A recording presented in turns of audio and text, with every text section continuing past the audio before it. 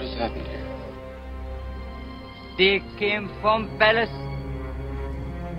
and took Shivalinga from our village.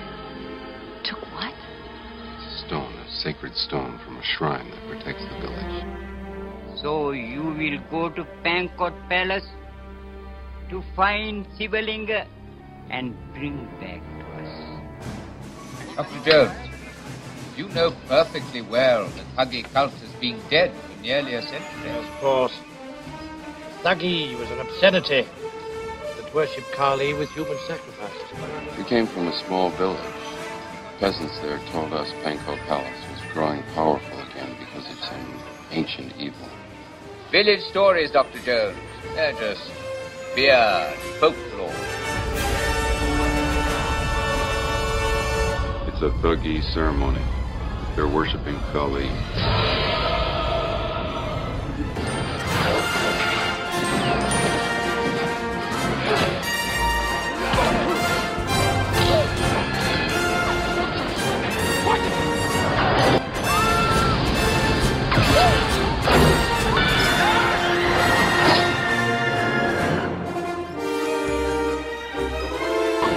Welcome to Sweep Delay Podcast. This is your host with the most, Mike Mac Masunis. How's everybody doing today?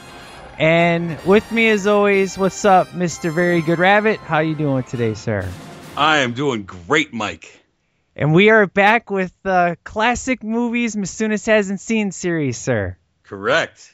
And that's Indiana Jones and the Temple of Doom. So it's going to be an interesting conversation today, sir. Look forward to it. I am very much looking forward to this. It's going to be fun, man. But I have to say, though, last week when we did our random episode, it's so crazy how much response came off of that episode. People were like, man, that episode was great. It was super fun. And then best of all was the coincidence of 1984. No doubt, right? Why don't you go ahead and explain to the nation, those who didn't see it, what happened, sir? Yeah, that was pretty wild. I mean, because, in our last episode, it just naturally occurred to me all these 1984 movies I was seeing, and just, we had our long discussion of how great 1984 was. And what was it, 2 days later, all of a sudden I see online this thing /film posted about 1984 was the greatest year in movies, and that collage they had, I was jealous of. Oh, man, that is an awesome poster. Even though technically the Karate Kid picture's from Karate Kid Part 2. True. It's okay.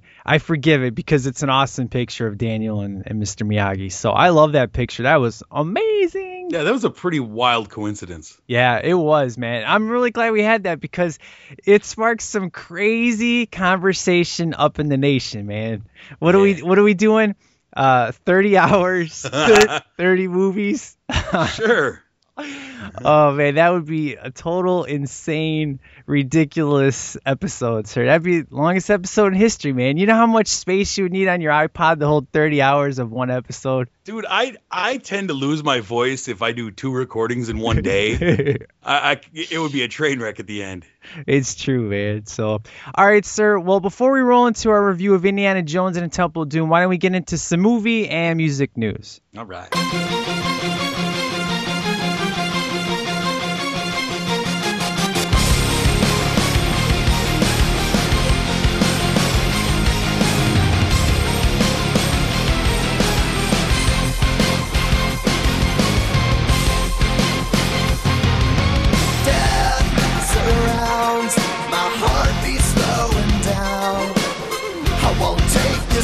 Abuse. I won't give up or refuse. This is how it feels when you're bent and broken. This is how it feels when your dignity's stolen and everything you love is leaving. You hold on to what you believe in.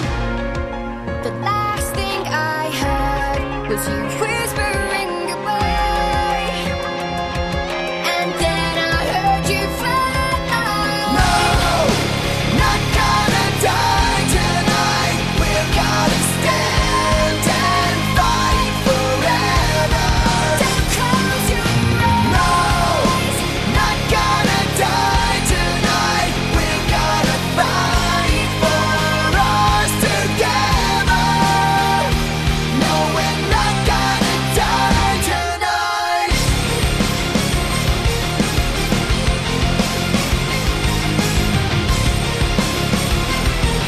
All right, sir. So I only got 3 things I want to talk about today. For movie and music news, the best is going, of course, to be the music news because of your awesome review. I can't wait for. So let's get the sad stuff out of the way. We had a legend die, sir, Mr. Philip, Hoffman. Philip Seymour Hoffman. Yeah, Philip Seymour Hoffman. So here's the thing, man. When I saw this guy in Twister, I immediately was like, this guy is off of his rocker, but he was the best part of the movie. I mean, I love Twister. It's a big, guilty, fun pleasure for me, especially big screen, surround sound, the whole works. I mean, it still looks amazing even in today's standards, but that guy just always was just like, wow. There was something about him, You know how there's certain actors, when you watch them on screen, you don't know what it is, but there's just an aura about them. And that's kind of what I always got off of him. Surprisingly, I have not seen a lot of his filmography, but I know the amazing actor he is, which is surprising just coming off of Twister itself. I honestly believe, I think I've only seen maybe 2 of his movies, but I know of the great actor he was. So you, sir, have more experience with this guy, so why don't you go ahead and talk about it a little Yeah, this one, man, this one hurts. Philip Seymour Hoffman was one of my favorite actors to watch. He was rarely a leading man. I mean, he won for playing Truman Capote, and he was great in his later roles, like in The Master and Doubt. But he was great. I mean, I think like you, I saw him in Twister the first time, and I connected with him. I'm like, Barn Burner, that guy's pretty cool. Yeah. And I mean, from roles like that and Boogie Nights and Big Lebowski, and just where he would play kind of off the wall characters, kind of goofy characters, he no matter what character he had, whether it's he could take a role like the bad guy in Mission Impossible 3, and it could be a real stereotypical bad guy role, and he made it very cool. And something that made it my favorite movie out of the franchise. And there was something about him. You look at him and he doesn't look like your Brad Pitt, George Clooney movie star. Right. But man, that guy could act. And he's one of those guys who I just always looked forward to. Anytime he showed up in a movie, like, all right, there's going to be some acting getting done here. And he's only 46. I mean, he was in the prime of what he was doing. He was always just prepared. He brought a realness to everything, and we lose actors, and we kind of put actors up on a pedestal from time to time, but yeah, this one I'm still kind of dealing with, because he was a guy that I just really loved watching do his craft. Right. He was more than just a Hollywood guy, and then you see the circumstances that he passed away with, and more things are coming out, and I've been reading a bunch of stuff about his last days. Yeah. And I mean, everyone has their struggles. It's tough when somebody, I had a discussion with Jason about this yesterday, and he and I were kind of going back and forth, because it's tough when somebody overdoses like that and leaves a family behind. It's a lot of times it's hard to feel bad for them, because you look at it as it's a choice that they made. But man, I mean, it's a struggle, and it's a struggle that that I've dealt with in the past, and it's hard, and I feel for him and his family right now. It's just hard. Yeah, it's funny. My wife, the whole like Paul Walker thing. Mm-hmm. My wife took that harder than Heath Ledger, because as my wife told me, she goes, yeah, Heath Ledger was absolutely mind blowing in The Dark Knight, but the way he died being stupid, and she was just like, it's hard to feel sorry for him when he specifically knew the kind of medication that he was trying to get, and kind of bypass doctors and stuff, versus with Paul Walker was a tragic accident. So right. I understand I mean, obviously I don't know the conversation you guys had, but I can see how some person would feel. I mean, it sucks regardless, right. But it's really weird when you get in a situation where it's like the person did it to themselves, and it's just like, I can't say that you don't feel that's what am I trying to say? Like it's tough because you can look at it as a selfish decision to do that. Yeah. Knowing what you're risking, knowing what you have, but just kind of coming from the other side of it, addiction is tough, man. Yeah, it is. You know, it's a tough battle, and you know, a lot of people were really surprised by this. I'd known that he had some struggles earlier in his life, and I'd seen some interviews, and then over the last 48 hours, there's been more interviews with him over the past decade or so where he addresses it, and addresses how it's been a battle for him for a long time, and there, that he'd been clean for a couple of years, and I don't know if this was the first time, or that he'd gone back on, but it sounded like he had a large amount of heroin on him. Yeah, 70 bags. It reminds me of Corey Haim, man. That was a tragic loss because I think it's different when somebody is trying their hardest and when they fall to their demons, it's a tragic story. But when it's somebody who just doesn't care, and that's kind of where it becomes different, I think. And it sounds like he was like Corey Haim, where he had the struggles and then he got the help, and then once you go through the rehab and if you relapse back, your body can't take it, and therefore what you used to take before, it makes your body can't handle it, and that's how you overdose easily. That's something I was hearing on the radio too. Yeah, I mean, well, you welcome to Junkie Talk. I know. You build up a tolerance when you're a daily abuser. Right. You build up a certain tolerance, just like if I'm lifting weights. I get to a point where I know what I can lift, and say I take 3 years off. I can't go back after 3 years and pick up where I left off and start lifting the same amount of weights as I was when I was maxed out years ago. Exactly. It's the same thing with drugs. Your body builds up a tolerance, and yeah, you may go clean for 3 years or whatever, but you relapse and you go, well, this is where I left off at before. This is how much it took to get me going before. Yeah. And boom. Yeah. And they go, oh, boy, you've been clean for years. I don't know what happened. Exactly. And so it's sad, and selfishly, I really, it's sad because I do love a lot of the things that he done. Even these smaller, strange movies that he would do, he was always the best thing in everything. Yeah. And I was looking forward to him. I know they're trying to rework how they're going to finish. I guess he had one major scene for part 2 of Hunger Games. Yeah, he had 7 days left of filming to right, go, and total, so they're yeah. trying to work on that, and it seems so silly to discuss this. Same thing with Paul Walker. Yeah. His was a different situation where, but it's such a loss for Hollywood in general because he was one of the greats. Yeah. I mean, I don't want to sound like an ass in saying that, well, because of what he did, it takes the weight off. I was just saying in regards to the stereotype of, when someone does it to themselves versus tragic accident, people take it differently and stuff.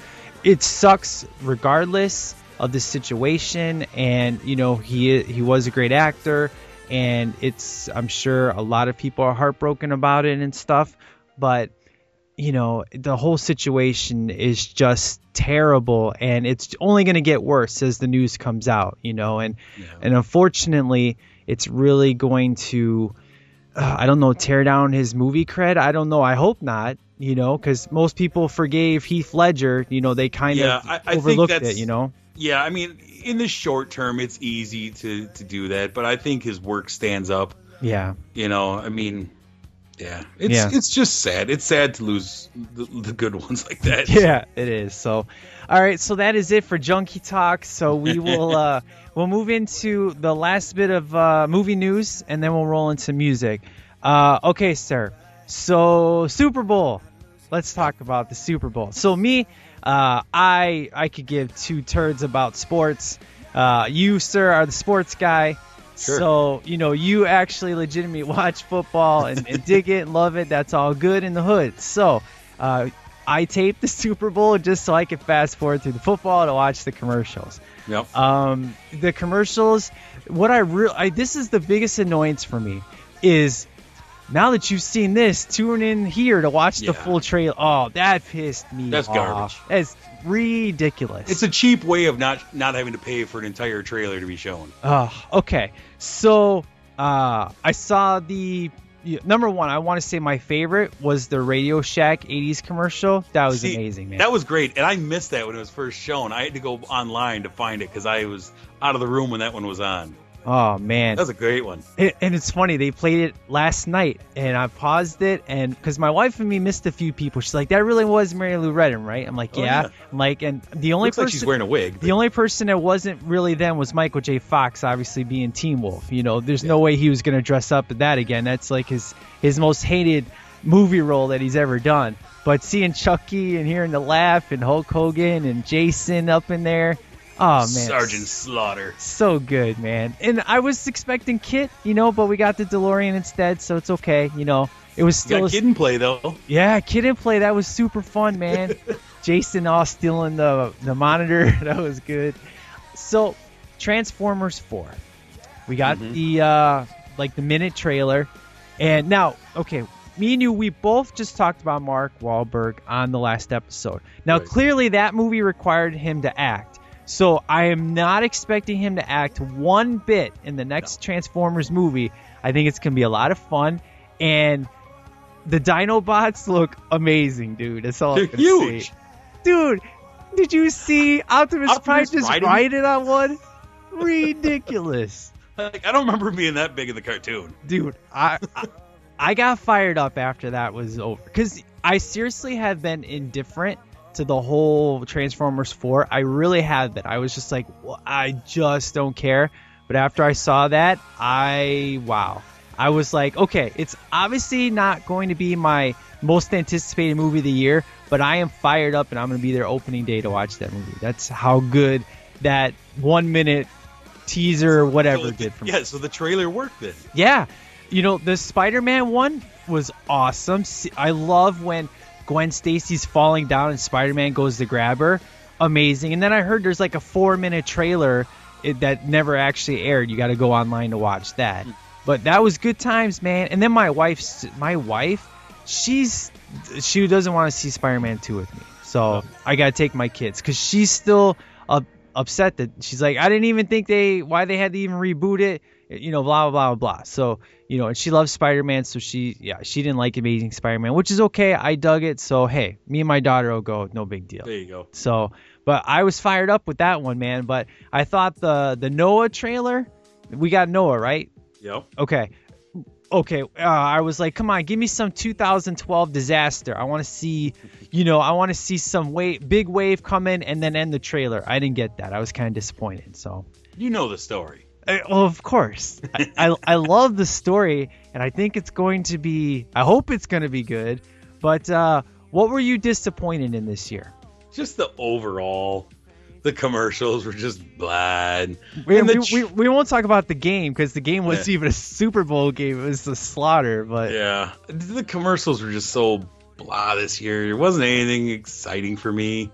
Like the trailers... Like the Captain America trailer, I felt like I'd seen all that before. Yeah, it was the first trailer of the night, which is great. And it says, go here to watch. I was pissed. I was like, I wanted to see new stuff, and you gave me 20 seconds. Yeah, I was hoping to get... Because it is... The last few years, it has become the place where they drop the big trailers for the next 6 months. The big summer movies. I was hoping to see something. Maybe even like a 1 minute Ninja Turtles trailer. Oh, yeah. I mean, just something. It felt like I'd seen a lot of what we got. When I saw the Fast 6 trailer, man, and it ended with the plane sequence coming down and Vin Diesel crashing out of it, I was so stoked for the next 6 months. I mean, I could not stop talking about that trailer. That was a great trailer. But these trailers, I mean, the Transformers one, I guess it did its job. And my daughter's like, well, where's everybody else at? I'm like, they're gone. I'm like, you're going to have to deal with new people. And I went ahead and actually looked it up. I was actually interested. And our boy from Easy A, the dad, is going to be in this movie. He's the bad guy. So. Is he really? Oh, no, wait. Kelsey Grammer's the bad guy. Yeah, okay. Yeah, he wants to build his own robots, if I read it correctly. So, all right. Should be interesting, sir. So, yeah, that was the best highlight for me was by far the Radio Shack, and the Doritos commercial was super cool. The time travel one, that was real funny. The one commercial that was all like it was all uplifting and it felt like a big anti-bullying campaign. And then you find out it's a car commercial was so depressing, dude. Seriously, it was ridiculous. Yeah. So, yeah, I give it 2 thumbs down overall. And so, blah. Nothing special. Nothing special. All right, sir. Music time. I want to hear the adventure of your concert, sir. So let's go, man. Let's crack the fingers. Let's start from the beginning. Here we go.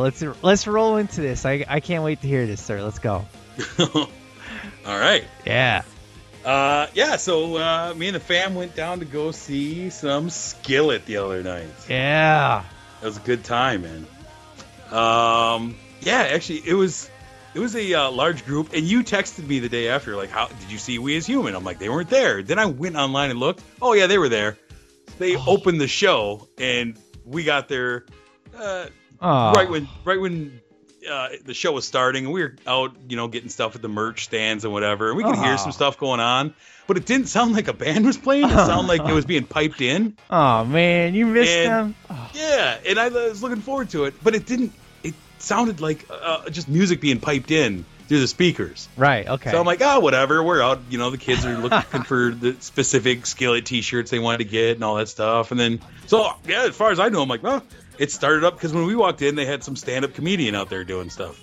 Huh. I'm like, all right, this must be the beginning of it. You wouldn't have a band and then a stand-up. That's kind of weird. Right. Was he actually funny or no? No. He was a hack. But whatever. Right. Exactly. We had great seats, though, man. I mean, we were right there. I saw your pictures, man. You were at least like 12th row, right? We were A, B, C, D, 4th row. Oh man. 4th row. But then we were 4th row. There's a big aisle between us and the stage. Okay. So we were probably like 15 feet away from the stage. Okay, so Jamie Grace, I know a lot of people aren't gonna. A lot of people won't know in the nation, which is okay. But God bless you. Don't look at it. Well, you said she is way overproduced. So is she way overproduced, like Lady Gaga applause style, or what, sir? Her voice didn't. It sounded like somebody doing karaoke. Her voice didn't sound like the things you would hear in her songs immediately. And she has all these backing tracks playing. It's just her up there with a guitar, and then all these backing tracks. And it's like, wow, Toby Mac does a lot of work on her stuff. Oh yeah, a lot. She did 3 songs, and that was plenty. 3 songs? Okay. Yeah, she. How many bands were there, dude? Let's see. We As Human, and then which we missed, and then there was Royal Taylor. Never heard of them. They were pretty bad. Yeah. Pretty bad. Cut them from the list. You won't be hearing them on Make Some Noise, that's for sure. Right. And then there was Andy Mineo. Who? Andy Mineo? I know. That's what I mean. Who? Yeah, he was some rapper, and he was pretty annoying. He had a horrible voice. Oh, my gosh. Was he a white guy? Yeah. Oh, okay. Yeah. And his big gimmick was he had a camera on a skateboard, and he'd skate around the stage. And you could... Oh, so he's trying to be like Manifest. Okay. Yeah, he was bad. Yeah. And then... Terrible. And then who was the other one? Third Day Grace? 3 Day Grace is a different band, sir. What am I thinking? Who was the other band that came out? So wasn't Third Day before Skillet? Third Day came out. Third Day came out then. And the good part about Third Day is the lead singer came over to the side of the stage and he was pointing in our direction. Yeah. And I'm like, and I was kind of I was looking at watching everyone in the band, whatever. And he's pointing at us, and Sarah looks over at me, and the guy. So I look up at the lead singer. He's pointing at me, and then he starts rubbing his beard and pointing at me and giving me the thumbs up. Ah. She's like, he loves your beard. Like, cool. Oh, that's cool. Okay. So yeah, they came out. They're all right. Yeah, whatever. yeah, they're all right. I played them once on STL. That was enough. They're too country for me. Chris Daughtry helped, so there you go. Yeah, that's the thing. They're a rock band, but they have such southern accent. I've never gotten into them, man. Yeah. Then Janie Grace came. I took a nap, and then. So Jamie Grace was after Third Day. Yeah. Seriously, Third Day is way bigger than Jamie Grace. Yeah. Well, they had to bring it down a little bit. That's ridiculous. Settle everyone down. They wanted to have time for people to go out and buy the T-shirts and stuff. Right. And okay. CDs, right. And then come back in for the show. Okay. So then finally Skillet comes out. Okay. So what time is it that Skillet comes on? Oh, man, it was And this is a Thursday night, people. Keep Yeah, that this in is mind. Thursday night, and Kids got school the next day, folks. they probably came on at like 9:45. Seriously? Yeah, Oh, dude, imagine if I went to that concert, dude, and I got a 2.5 hour drive home. yeah, because the show started at 7, Oh my gosh. and Okay. with all these bands. All right, so Skillet's on at 9:45. So what do they open with? They opened with Hero. Awesome. Good. Yeah. Now they got some new video up in the background, and if I remember right, Hero has like this real dance techno intro that they use, right? Yeah. Okay, because I know they changed it up, and I remember watching the video on YouTube once. So how was Skillet is a phenomenal live band. It's ridiculous. The fire, the amount of state. I mean, they are. If you read all the magazines, they're rated in the top 10 best touring bands in the United States. They put on a great show. Oh, okay. They are full out the whole way. Oh my gosh. Okay, so how many songs did they do? Would you say? Let's see. I actually grabbed their set list. Excellent. They did 8 songs. Okay, so we got Hero number 1. What's number Yep. 2? Then they rolled right into Sick of It. Oh, your favorite song. And you know what? It was great. Oh, it was? Yeah, it actually was. I mean, live, dude, it was great. I am tired of that song, but they just hammered it. Awesome. And it was fun, and I was digging because we were on the side of the stage where Corey was, and I was loving just watching her. Dude, we got to talk She's about her insane. hair. Dude, I love Corey. She's phenomenal, but it's fine that she cut her hair short because she started off in Skillet with short hair, but I don't like the fact she went blonde, though, man. Yeah, it looked weird. She's It way was- better brunette, man. It took a minute to even recognize her. Oh. Like, is that her? Yeah, but she's insane. Insane. Oh, my Lord. Wow. Did she have the skirt on? Yeah. Yeah, she always got the skirt and the leather pants going on. Leather pants, Yeah. She's insane. And, I mean, dude, between her and Jen, I love, this is going to sound terrible. I don't know how else to phrase it. I love chicks with balls. I just, you know what I'm saying? Who are Hell just, yeah. I love just rocker chicks. I love just not girly girls. Dude, And so, Jen is the best female. Oh, she is. I love her voice, her drumming skills. She's beautiful, number one. Her voice is amazing. She's an angel, man. I love that girl, man. She's my second favorite drummer in history. I love her. you know what's funny is that day I was listening on the radio and I didn't catch the beginning of this interview. I'm not sure who they were talking to, but I was listening to the rock station up here, and they were talking about Skillet being in town. They were talking to this guy. He's like, "Oh yeah, we did a tour with Skillet one time." He's like, "Yeah, Jen came onto our bus one time for a show and asked our drummer if she could borrow his kick pedal, and said she was having trouble with hers. So our drummer lent her the kick pedal. After the concert, she brings it back, and it's bent.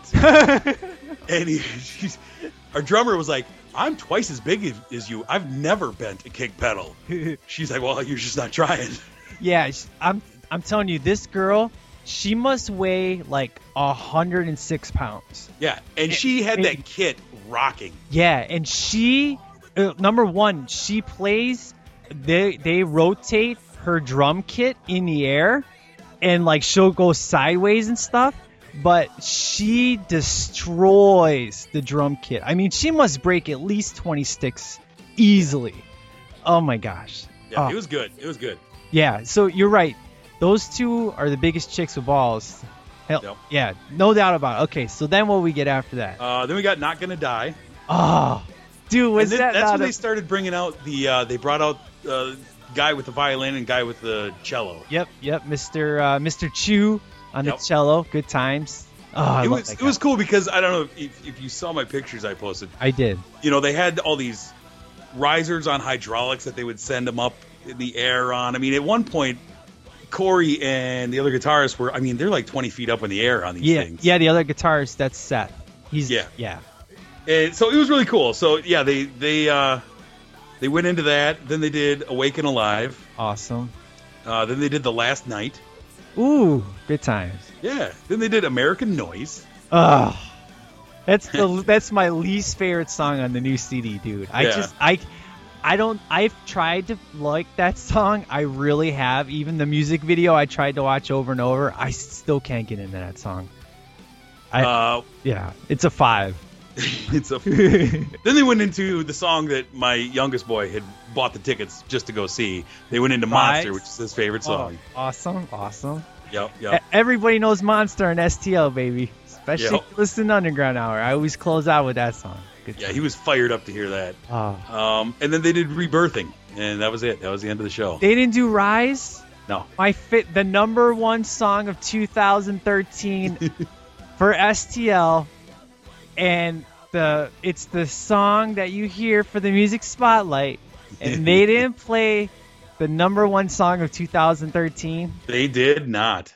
Epic. That was the show. Epic fail, sir. That was the show.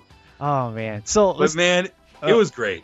Oh. It was phenomenal. I And, bet, man. You know, they took a nice break in the middle, kind of just talking to the crowd, and because they are hometown band, they're here in Wisconsin. Right, exactly. They live in Wisconsin when they're touring. Yeah. Yeah, so they had talking about that and talking about Wisconsin, blah blah. And it was a great show, man. They just put on a phenomenal show. Oh man, how much pyro did they have, dude? It was a pretty fair amount. Oh. Yeah, and their screens that they had were crazy. You know, I mean, they were showing. I wasn't really watching a lot of the videos that were in the background, right? But there was just the screens are so huge. Just their whole setup, and the stage was really cool because it was like a T-shaped stage, like they're on it, and then has like a peninsula that comes out into the crowd. Yeah.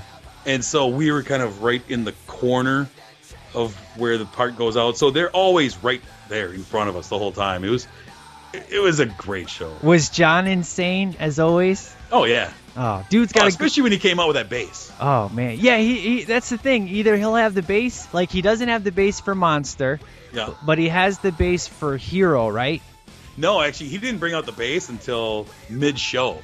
Wow. Yeah, about mid-show he brought out the bass. and that's a huge bass, man. Yeah, dude. Ridiculous.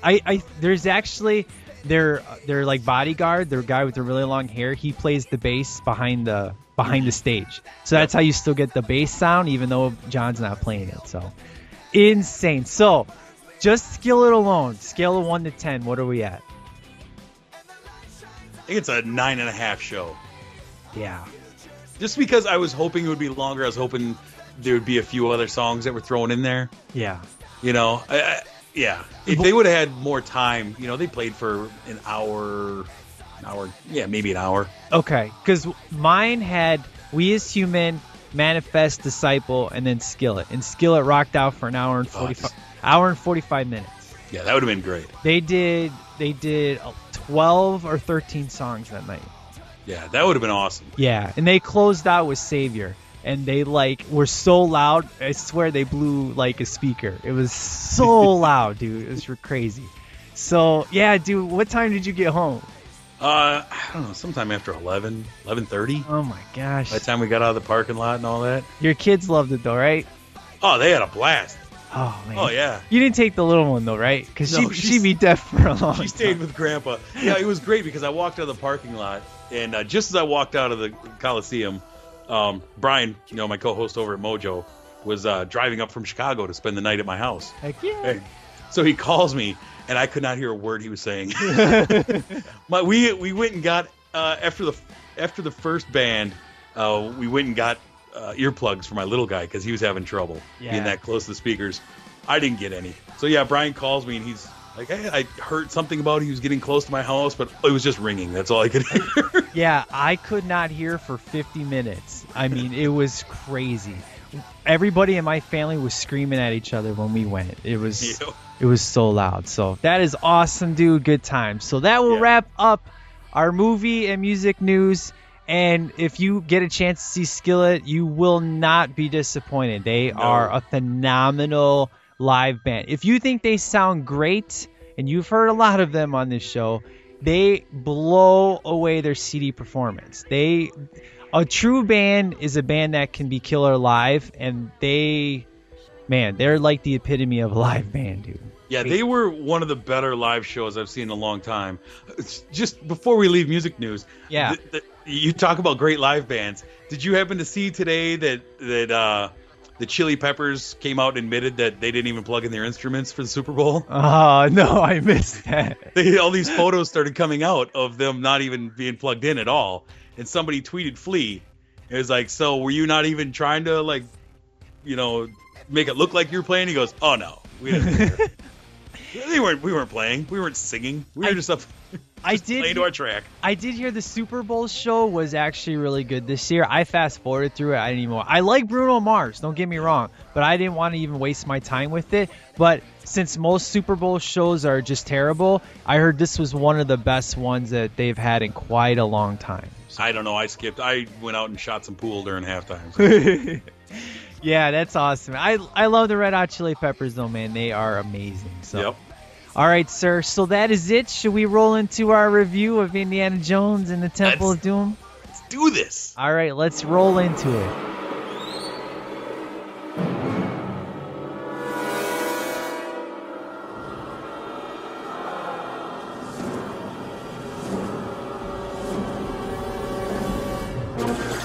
If adventure has a name, it must be Indiana Jones.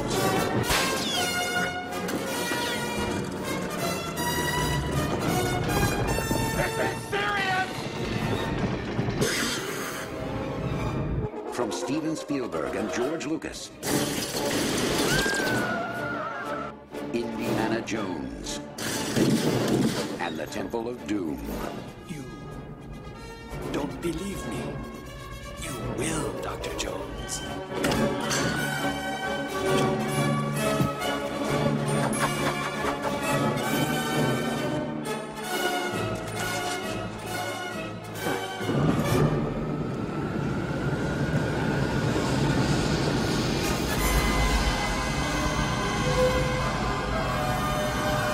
All right, sir. So, Indiana Jones and the Temple of Doom. So, man, I think I'm going to start off by saying this, sir.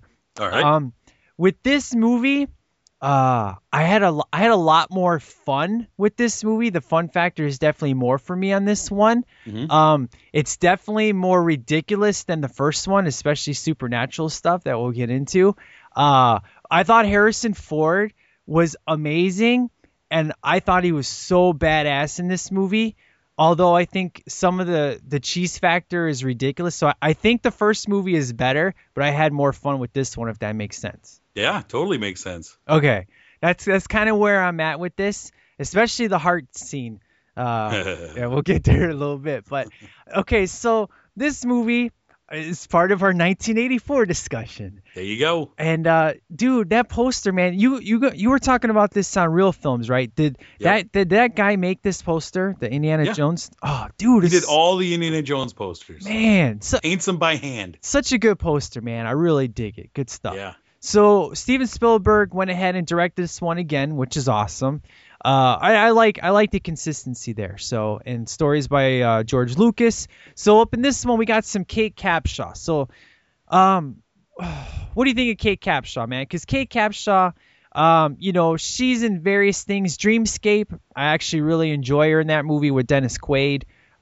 She's in Quick and the Dead, all this and that. Space Camp, I actually really enjoy her in Space Camp. But I thought in this movie, she was kind of, oh man, I don't want to say phoning it in, but just like, man, what's the word I'm looking for? I don't know. I don't know, man. It just like she wasn't trying very hard. Like maybe didn't take it seriously, I guess, like, I don't know. I guess phoning it in is the best. Maybe the proper word. I don't know. I always thought it was more of her. I mean, kind of playing the ditzy movie star, failed movie star who just was through the most ridiculous things, was always more worried about herself than anything. Yeah. It just, I don't know. This movie and I have had a long kind of up and down history, and kind of she has been part of that. Oh, really? Like, I can't stand her. Oh, no, actually, I kind of like her in this. Like, I don't know, she bothers me. And so it kind of depends on when I'm seeing it, how I feel about her and this movie altogether. So, well, I think the reason why I wasn't disappointed in her, I definitely enjoyed the first girl lead he had better than her. And I think I was just a little bit disappointed because I saw her in Space Camp, and I absolutely love her in that movie. She's definitely a solid rock in that movie. And then Dreamscape, super fun times. And then in this one, it just she just kind of seemed over the top, I guess, in a lot of different ways. Okay. So I guess that's kind of the word I'm looking for. She was just kind of more over the top than I was really expecting her to be, you know? Yep. So story-wise, sir, I didn't know that this was a prequel to the first movie. Takes place 1 year before Raiders of the Lost Ark. Okay, so what's your thoughts on this? I mean, do you think this is like the first prequel in the history of film or what? It's the first one I ever noticed. I mean, I don't know, but it's the first one when I was a kid. The second or third time I saw it, I put it together.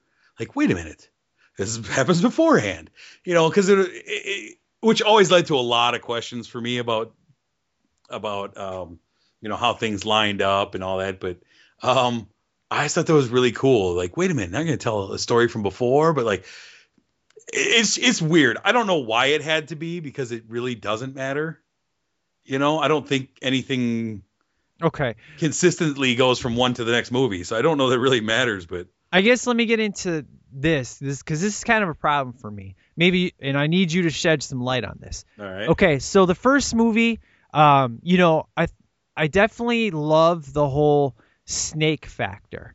It's super fun. You know, I especially love how we talked about with the glass and everything, was just really good times. In this one, this is supposed to take place beforehand. He doesn't really seem that afraid of snakes. So how does he go from the attitude in this movie to Raiders to being all afraid? Am I missing something here? Maybe Help me out. this is what set up the fear for Raiders. Okay, maybe how's he that? wasn't afraid of snakes until all these hijinks happened. Okay. I don't know. I'm just You're throwing just something out blowing. there. You're just blowing smoke, huh? I don't know. Okay. All right. So the movie takes place in 1935. So starting off the beginning here, what I really like is the name of this place in the very beginning, which is, I know it's a Star Wars reference. It's Club Obi-Wan. Yeah, Club Obi-Wan. Good times, man. Yeah. I mean, of course, story by George Lucas. I love how he throws it in there. So what do you think of the beginning sequence that we have here? Because, you know, in the first movie, really, we had the big boulder scene, you know, and it was a really good action-packed beginning. So how do you think the beginning of this movie is compared to the first one? So when I was a kid and I saw this movie, I didn't like the fact that you open with a dance number. Right. But now, you know, as I've grown older and I watch it, I really dig it. It's bold. It's bold to open an Indiana Jones movie with a big song and dance number to open it, right? Right. I really dig the whole opening and the poison and just all the stuff that goes down in Club Obi-Wan, the looking for the diamond and the ice being everywhere and the cool thing with the gong and all that stuff. It's an interesting way to open a movie, and it kind of sets a different tone than the other one. It does set where Raiders open with a much more ominous tone, you know, as they're going through and his guides are dying and you're seeing all the booby traps as he's trying to get the golden idol and all that stuff. Yeah. It set kind of a specific tone. This sets more of almost a whimsical tone for the movie. And I kind of like that, you know. You see a different side of Indiana Jones. He's sitting there in a tuxedo, and you're like, what's going on with Indiana Jones, you know? Right. Yeah, I like it. I love the whole, I mean, because it doesn't jump right into action. You got the song and music and all that. And then as they go diving out the window into the car, and you get the great introduction to Short Round. I like it. I dig that opening. Yeah. So Short Round, or, you know, AKA Shorty. Let's talk about Short Round. Mm-hmm. So overall, what I guess I should say, who's your favorite character up in this one? Because I really like, you know, the little kid that we have in this movie, you know, which of course is Data from the Goonies. I thought, you know, kid actors, you can only get so much out of them. So I definitely enjoyed his performance in this one, and I'm kind of the same way with Kate Capshaw. It's kind of like some things were kind of over the top a little bit here and there, but I wouldn't give him 2 thumbs up, but I'd probably give him like 1 thumb up. I definitely enjoyed him more as Data in the Goonies. But was he annoying for you in this movie? Oh, no. What's your take? I love Short Round, man. And you got to think, this is the first thing he ever did. He never acted on a commercial or anything ever in his life before. The first time he ever did anything was this movie. Wow. I thought he did pretty great. Yeah, I mean, he's an 11-year-old, sidekick. So yeah, I love the back and forth that he has with Indy. You can tell that there's a really interesting backstory, which they only kind of hint at and kind of share little things about how those two got hooked up, a little story. But, immediately when he got that classic line, "No time for love, Dr. Jones." And I love the play between those two, and then the play between Short Round and Kate Capshaw's character, and I love when he keeps telling her, "No, you call him Dr. Jones." It's just, yeah, he's so much fun. Yeah, he is. I think that's part of the big difference with this movie, that where I'm just like, there's a lot of fun factor here. It's like, Harrison Ford, I think he took the first one like serious, and like in this one he's just like, you know what, I'm gonna make a movie and I'm just gonna have some fun. I'm gonna let loose, and I'm not gonna be so like I wouldn't say he wasn't really stuck up in the first one, but in this one he's way more chilled out than he is in Raiders, which is funny because this is a prequel. But I just like it. It's just, I don't know, man. It's something with the fun factor here just really helps make it that much better, I guess. Yeah, I mean, well, you got to think maybe he's a little more grizzled than Raiders. He's been through some things. He's been turned into a zombie. Spoiler alert. Right. And he's been through some stuff. I love. There's a couple of things in this opening that I really like. We talk about the big set pieces and the big action sequences that they have. Did you happen to catch the Dan Aykroyd cameo in this one? Oh boy. I think I missed it. You got to look for it. After they get away from Club Obi-Wan and they have the big gunfight in the cars going through the city, right? Right.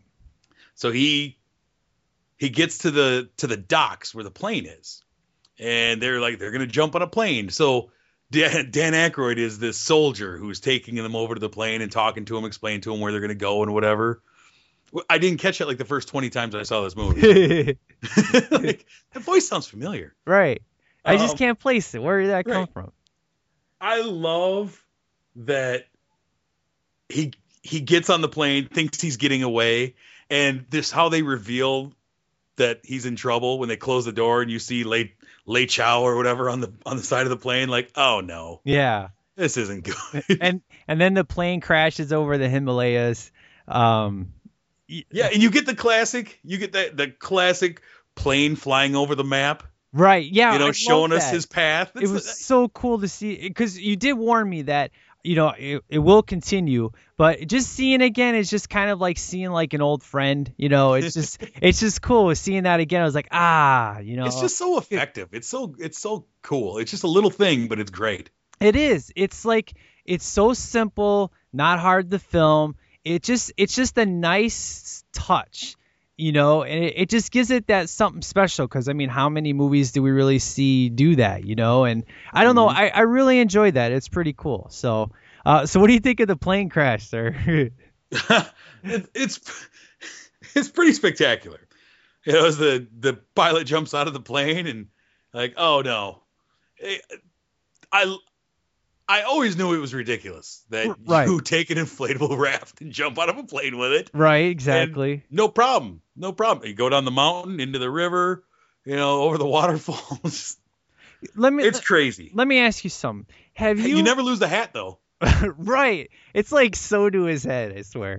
I mean, they're definitely not taking anything seriously in this movie. So, I mean, that's kind of the fun factor of it, right? So, I'm interested to see where number 3 goes, because everybody tells me number 3 is the best. I'm just like, oh boy, I wonder how number 3 is going to be. I mean, are they going to have bullets go right through them and there's no blood or something? I don't know. I'm starting to get a little bit worried. So, but have you ever heard of the Uncharted series? It's a video game series. Have you ever heard of it, sir? I believe you talked about it on here once before. Yes. Okay. So, Uncharted it's a PlayStation 3 exclusive, and you are this guy named Nathan Drake, who it's funny, you would think kind of Nathan Fillion and stuff, but he's kind of reminds you very much of him. And he is this big treasure hunter, and he goes through all these different tombs and all these cursed places and everything like that. But what's funny is that this guy has like the best luck in the world. I mean, this guy, like, there's various big scenes. Like in part 2, you're on this train that's like falling off a cliff, and you got to climb up the train as pieces are falling, and then you have debris falling on you, and then you get to number 3, and then you're on a sinking boat, and you got to get off a boat. And it's just like, obviously a lot of Indiana Jones, they take a lot from that, and of course Tomb Raider does a lot of that, but playing these Uncharted games, and not watching these Indiana Jones movies, it's just, I feel like I've been playing Indiana Jones for the past month because, I love this series. Uncharted 3 is my third favorite video game. It's just amazing, but it's so much fun. The guy is he's such a comedic person. He doesn't take things serious, but he's very knowledgeable. He knows what's going on. He knows where to go, but things always happen to him, and he's always got to get out of those predicaments, and that's kind of like, it really reminds me a lot. Obviously, I mean, they probably pull it from Indiana Jones, but yeah, I think that's where I get a lot of the fun factor from it, because it just reminds me of going like this whole thing dealing with cursed crap, voodoo and stuff. I mean, like Mark for Death, Steven Seagal deals with voodoo, but it's not like crazy, like, ripping some dude's heart out, and the guy's still alive, mind you. I don't know. It's kind of crazy, sir. So, how do you feel about the the voodoo and whatever in this movie? I remember the first time I saw this movie in the theater. I was 7 years old. Right. And I remember being terrified. Really? Molo Ram scared the crap out of me. He is scary, though. He did. The whole ripping the heart out of the chest scene. Yeah. I remember it was shortly after that my grandma yanked me out of the theater, and we had to go watch the second half of The Fox and the Hound in the next theater over because she wouldn't let me finish watching it. Oh, boy. I was truly terrified. And yeah, I mean, the voodoo and all, it's set up pretty well. I mean, when they go to the village, after they come crashing down and they land in the village, and they explain these stones, and they're in India, and then they go to the temple, and you start to kind of find out what's going on a little bit.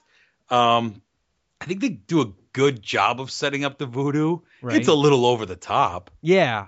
But I think it's pretty effective. Yeah. At least for me it is. Yeah, I mean, it doesn't, I mean, obviously we didn't have that in Raiders of the Lost Ark, so does it, I don't know. I guess I'm coming from the perspective of, is Indiana Jones supposed to be realistic, or is it supposed to be kind of an adventurer going to unknown places and you don't know what you're going to find? I guess that's what I'm trying to understand this series as. Is it supposed to be taken as this is legit serious stuff, or is it supposed to be this guy's going to get into some crazy stuff, you don't know what to expect, and go for the ride, which is what I think is this movie is trying to prove, is you're supposed to go along for the ride. So am I right there or not?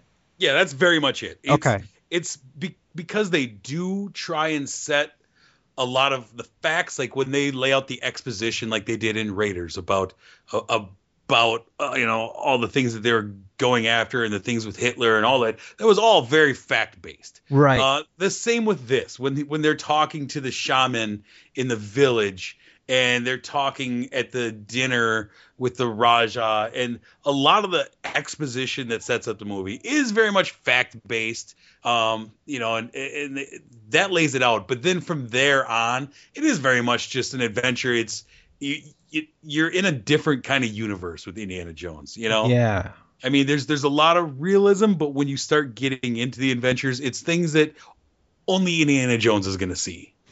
You know, and then he comes back to America and tells people these stories, and you're like, okay, wow.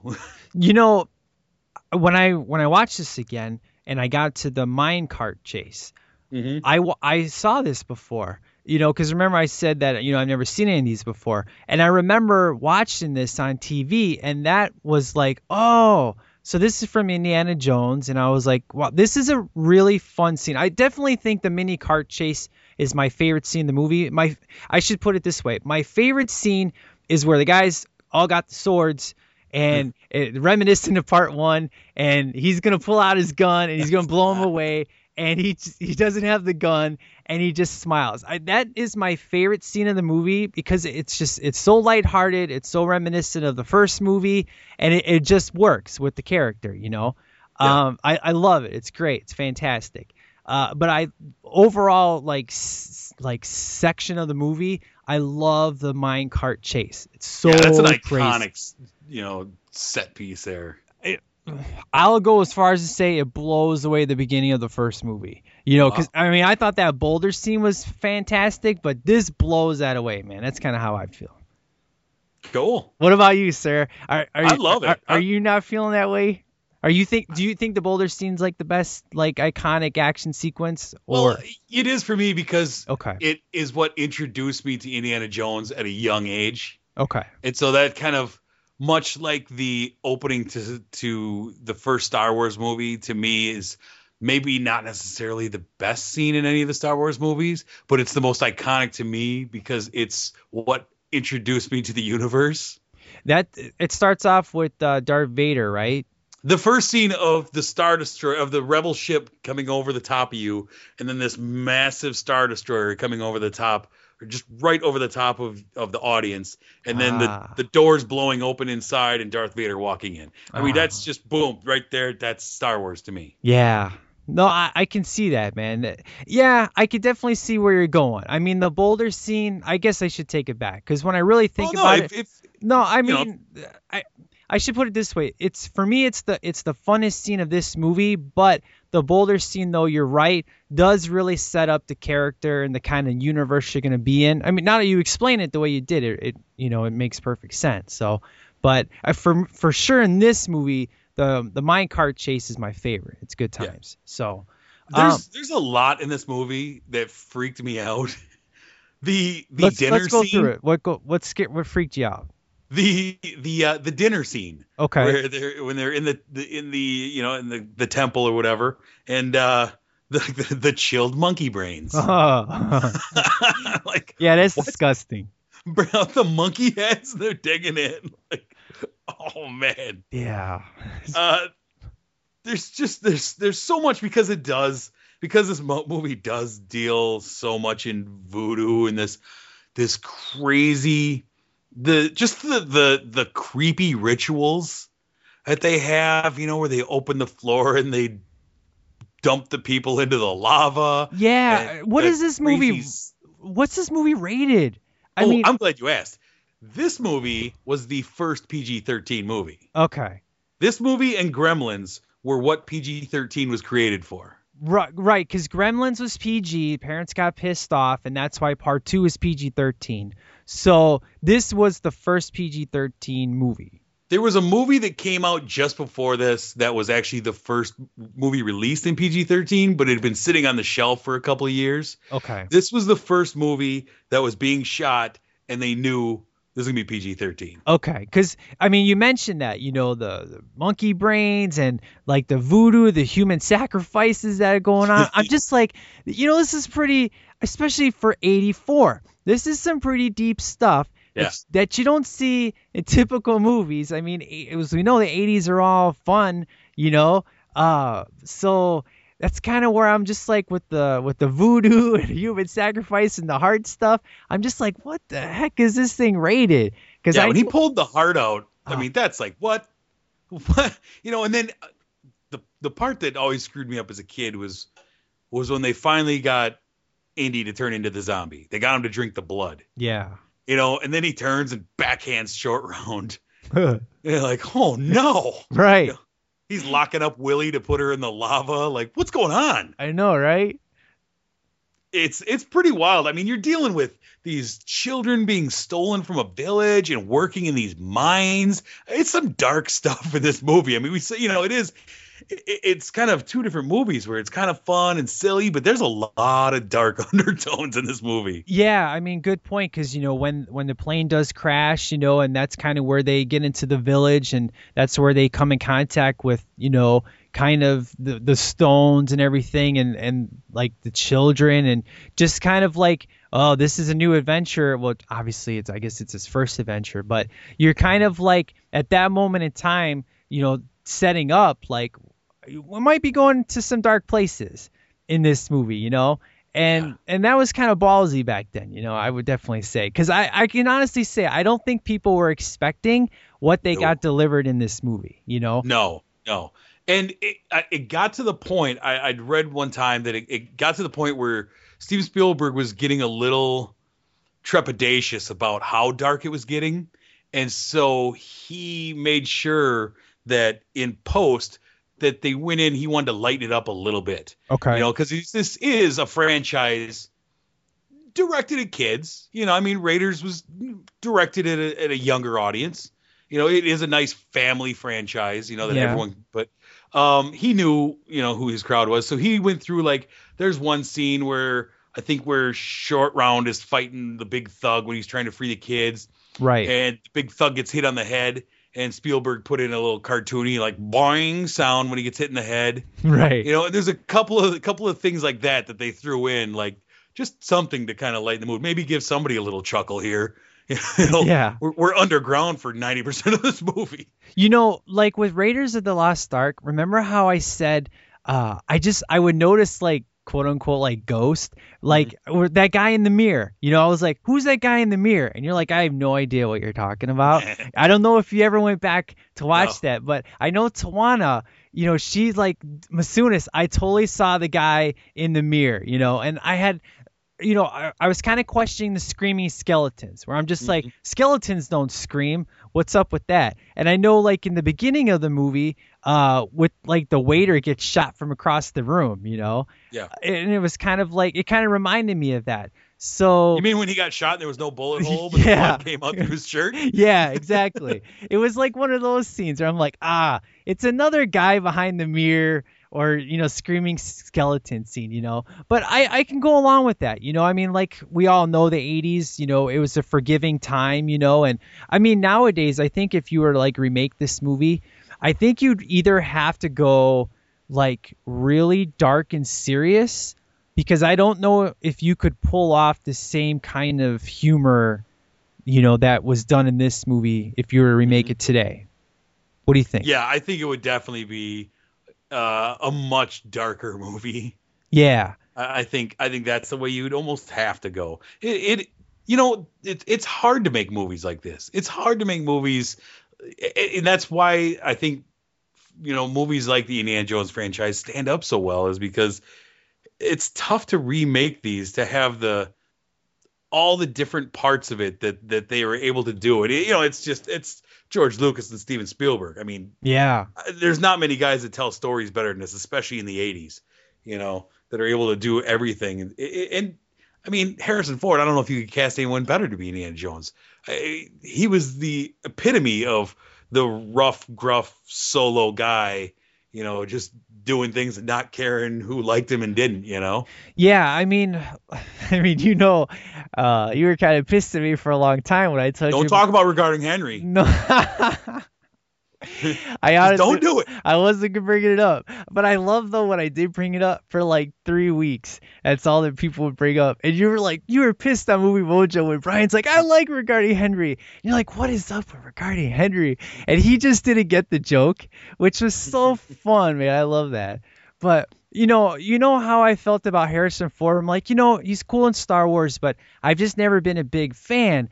And where I said in Raiders, where I was like, I actually dug him. But in this movie, it was kind of the first time where I was just like, I get the appeal of why people think he's such a badass. That's kind of how that's what I left when I was done with this movie, which I swear God didn't want me to watch this movie because first the movie place had this movie stolen, and then the copy I did get skipped all over the place. So I swear I missed like a half hour of the movie. So I'm trying to piece things together. So like next week when we do what is it? Last Crusade. I'm going to get another copy, and I'm going to do like kind of a part 2 review of just like things that I know I missed, and I'm going to be like, hey, I really like this part and this part. But overall, though, it was like the first time where I just walked away. I was like, now I get the Harrison Ford appeal and love and everything like that. So it's not like I've never not liked him or respect him, but now I get it, and I got that from this movie, which I think would be considered successful. So yeah, very much so. Yeah. I love the kind of the final big battle. Yeah. I think is one of the best things in these movies. The rope bridge.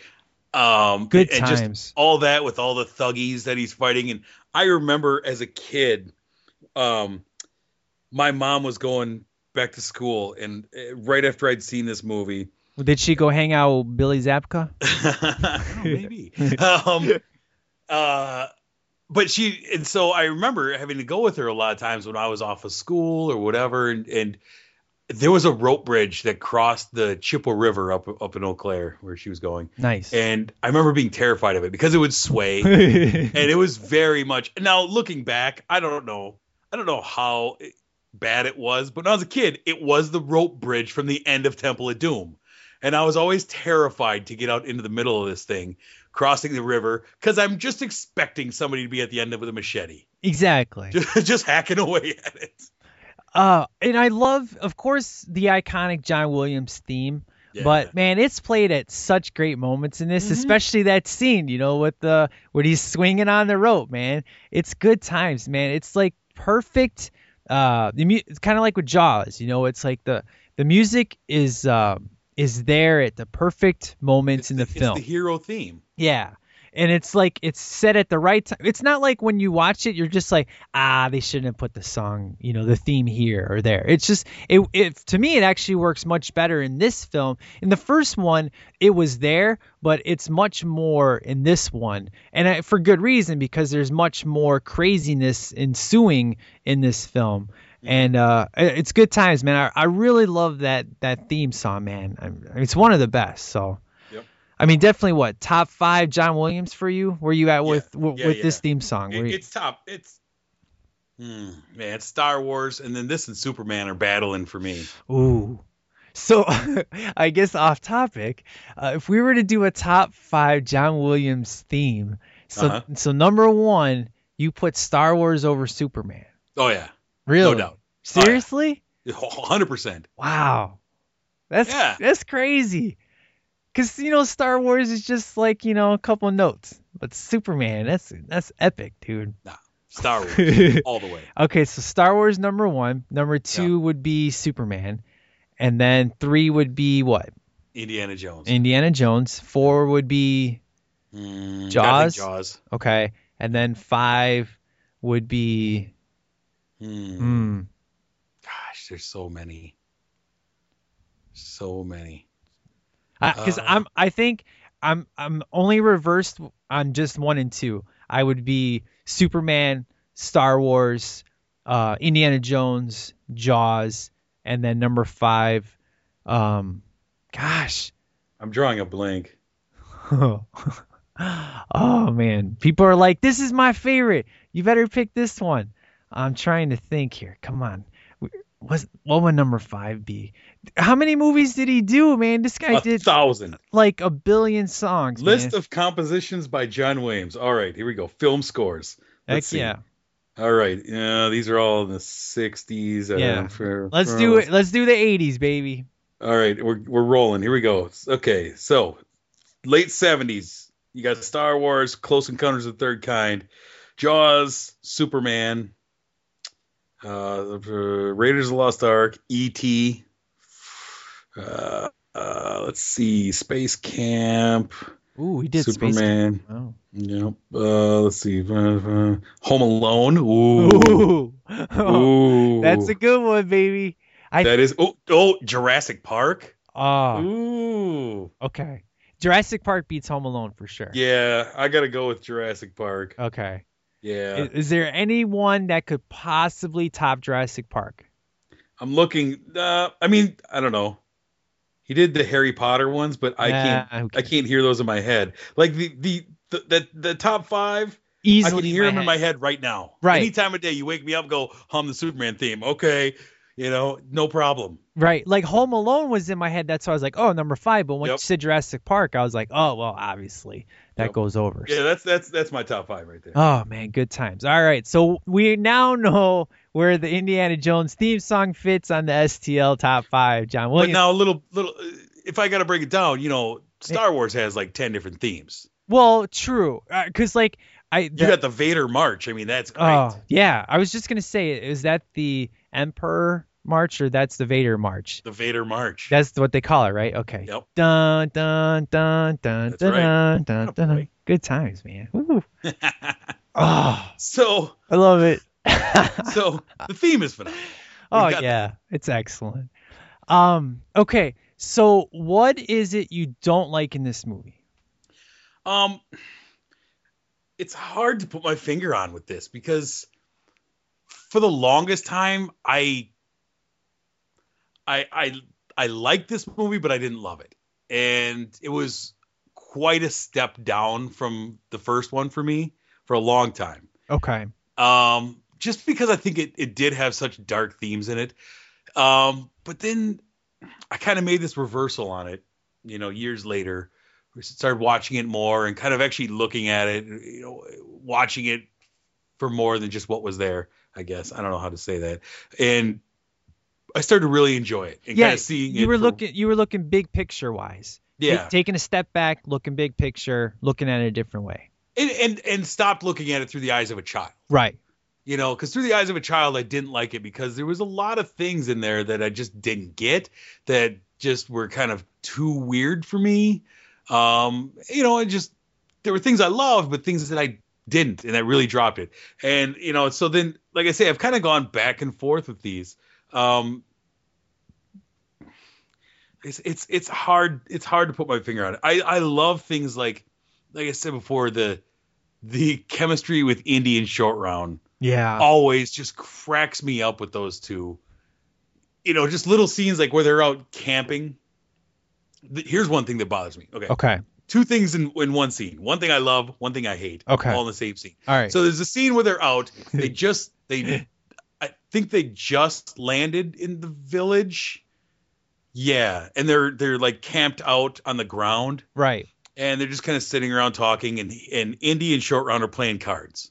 Right. And Short Round accuses him of cheating. And I just love it where he's like, no, you cheat, Dr. Jones, you cheat. I very little. You cheat very big. And he kind of goes off, and then Indy catches him cheating, and he's like, hey, I'm a kid. What are you going to do? And that's where you start to get the kind of the story about how he discovered Short Round and kind of took him in. Right. I love that. Right. Then, I agree. As that's going on, you have Willie, who is all flustered and fretting about having to sleep on the ground and blah, blah, blah. And she's hanging up her clothes, and the elephant is hitting her in the head over and over and over again. And then here comes the big python out of the tree, and she grabs this python and just throws it to the ground like, I told you to leave me alone. And she grabs this massive python and throws it down, doesn't realize it, and goes to sleep. And that, just that little thing always bothered me. Like, come on, it's cartoonish. That whole thing is just cartoonish to me. So in other words, that is the epitome of the over the topness. Yeah, she just this was such a great scene, and then you're over there like a cartoon character. She bothered me a lot. I should take it back about Short Round in regards to over the top. It's definitely on Willie for sure. I would definitely say that Short Round, I love him just as much as you do. I think my problem is because of the fact I saw him as Data first in Goonies, I had a hard time separating the two, and I found him hilarious. I thought the chemistry between Indiana Jones and him was great. It's definitely the highlight of the movie. I love it. it was a little hard for me to separate. So I definitely think, going back, watching it a second time, just kind of knowing what to expect, I think I'm going to have even more fun with his performance. And, again, being so young and child actor, he's definitely a talent, man. He definitely killed it.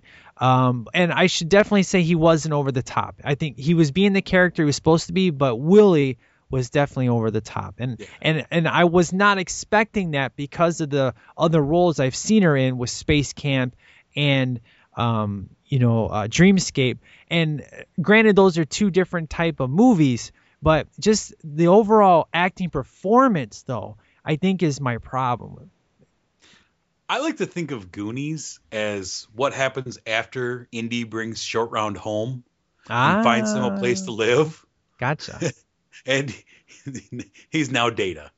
Yeah. That's what I like to think of it as. Like, Indy takes him home and, maybe has a professor friend of his because he knows that he's always gone on adventures. I can't watch after this kid. Like, hey, I've got a guy who lives up in, Seattle or whatever it was. And you can stay with him. And then the new life of Short Round begins. Nice. I don't have a big problem with the snake scene. I totally see where you're coming from, and it makes sense. To me, it was just kind of like a cheap laugh, but it wasn't annoying. I guess for me, the heart scene is, I think it's cool, and especially a lot of people on YouTube will say, it definitely scared them as a kid. When the guy's heart gets taken out, how is he still alive? That's kind of the thing, though, is because even, Indy says that as they're watching up from, hiding, like, he's still alive. Yeah. Heart's beating in Mullah Ram's hand, and he's like, he's still alive. Did I miss something? Did they explain that, or is this just all part of the voodoo ritual? Part of the voodoo. Okay. Because I was, because as they're lowering him into the fire, his heart's beating faster and faster as his adrenaline's going. His heart's beating faster in his hand. Yeah, I do love when he catches on fire and the heart catches on fire. That was cool.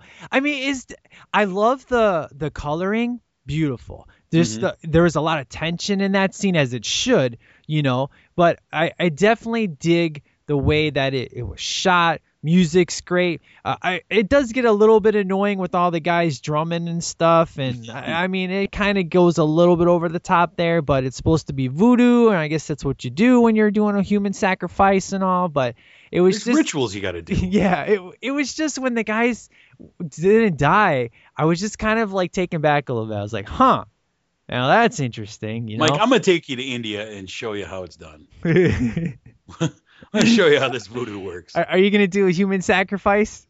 I'm going to get a voodoo doll. I know that. That was the first time I ever saw a voodoo doll was in this movie. I'm like, what the heck is that? Right?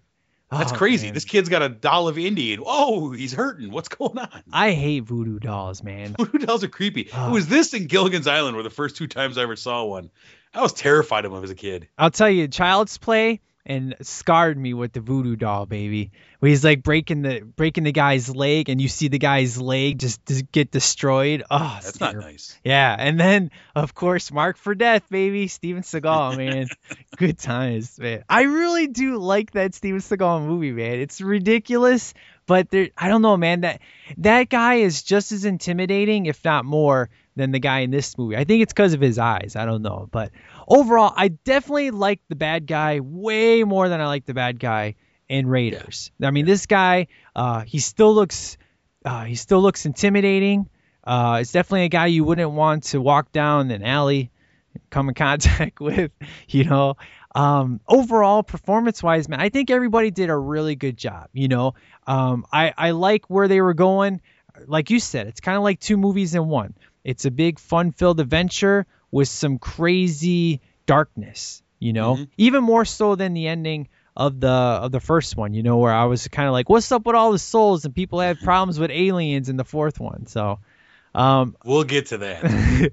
So what's your favorite out of the three? Is number 3 your favorite? Because I can't wait to watch this next week. Or where are you at? Is number 1 your favorite?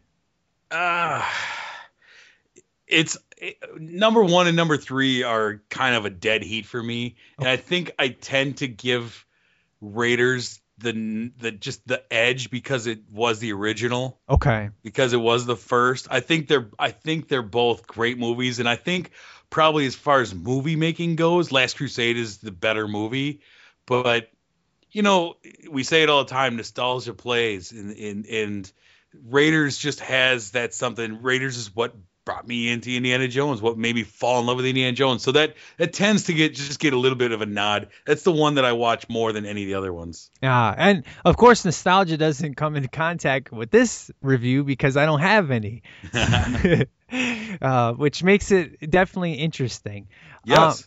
You know, number 3, I'll tell you, I knew Sean Connery was in it, and what's funny with Sean Connery is that he's an actor that I know gets a lot of love and respect. And I think in my house, he was so put on such a pedestal that I think I purposely wanted to avoid watching number 3, even though I hadn't seen, I was kind of interested after seeing, you know, because remembering as a kid, the minecart chase, I was kind of like, maybe I want to just, you know, number 3 comes on, and then seeing Sean Connery in it, and that's his dad. I'm like, I don't know. I don't have a hate or anything on Sean Connery, but I'm not in love with the guy like everybody else is. I don't know what the deal is with Sean Connery. I know he's like the greatest James Bond that everybody loves and stuff, but am I gonna like number 3, sir, or is it gonna be a train wreck?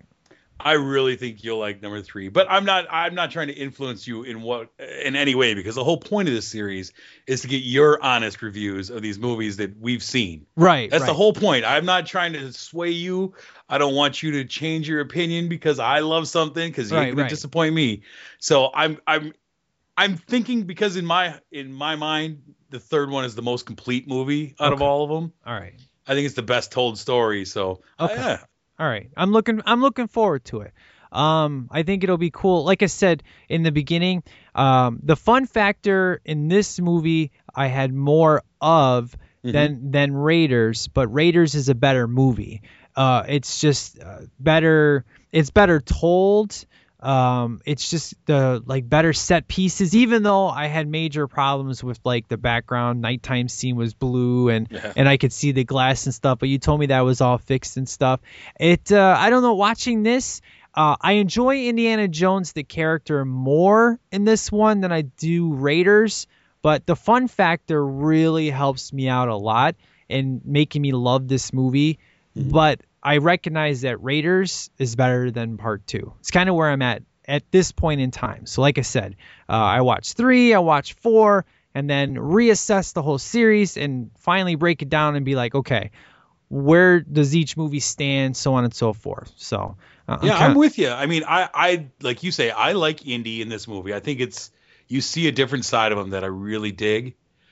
I think for me, the thing with this movie is that it spends way too much time in one spot, where Raiders, you're all over the place. You know, you have the big bar fight where everything catches on fire. You have the opening scene in the jungle. You have the fight and the chase on the car where he's being dragged by the truck. You've got the fight with the big bald German around the airplane. You've got so many big action sequences in different locales, you know, and you've got the snake pit. I mean, there's just a lot of different things that are like, oh yeah, you just have to say it and like, oh, I remember that.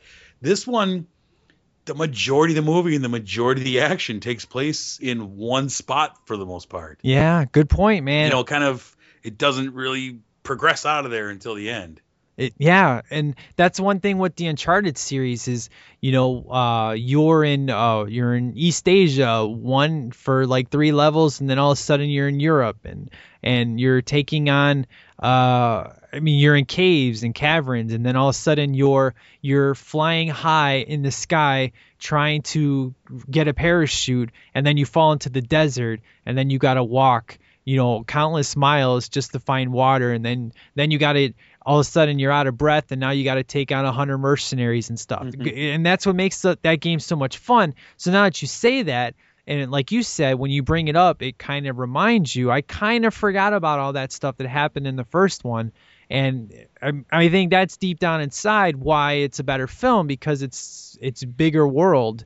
And a lot of people obviously like, big picture and like the bigger world and stuff. But this movie's still good. It's still fun, but I definitely hear what you're saying. There's more meat to the first movie than there is with this one. So I think I would go a solid 3.5 on this one, week 4, and like the first one, I would put at 4.5 at this point.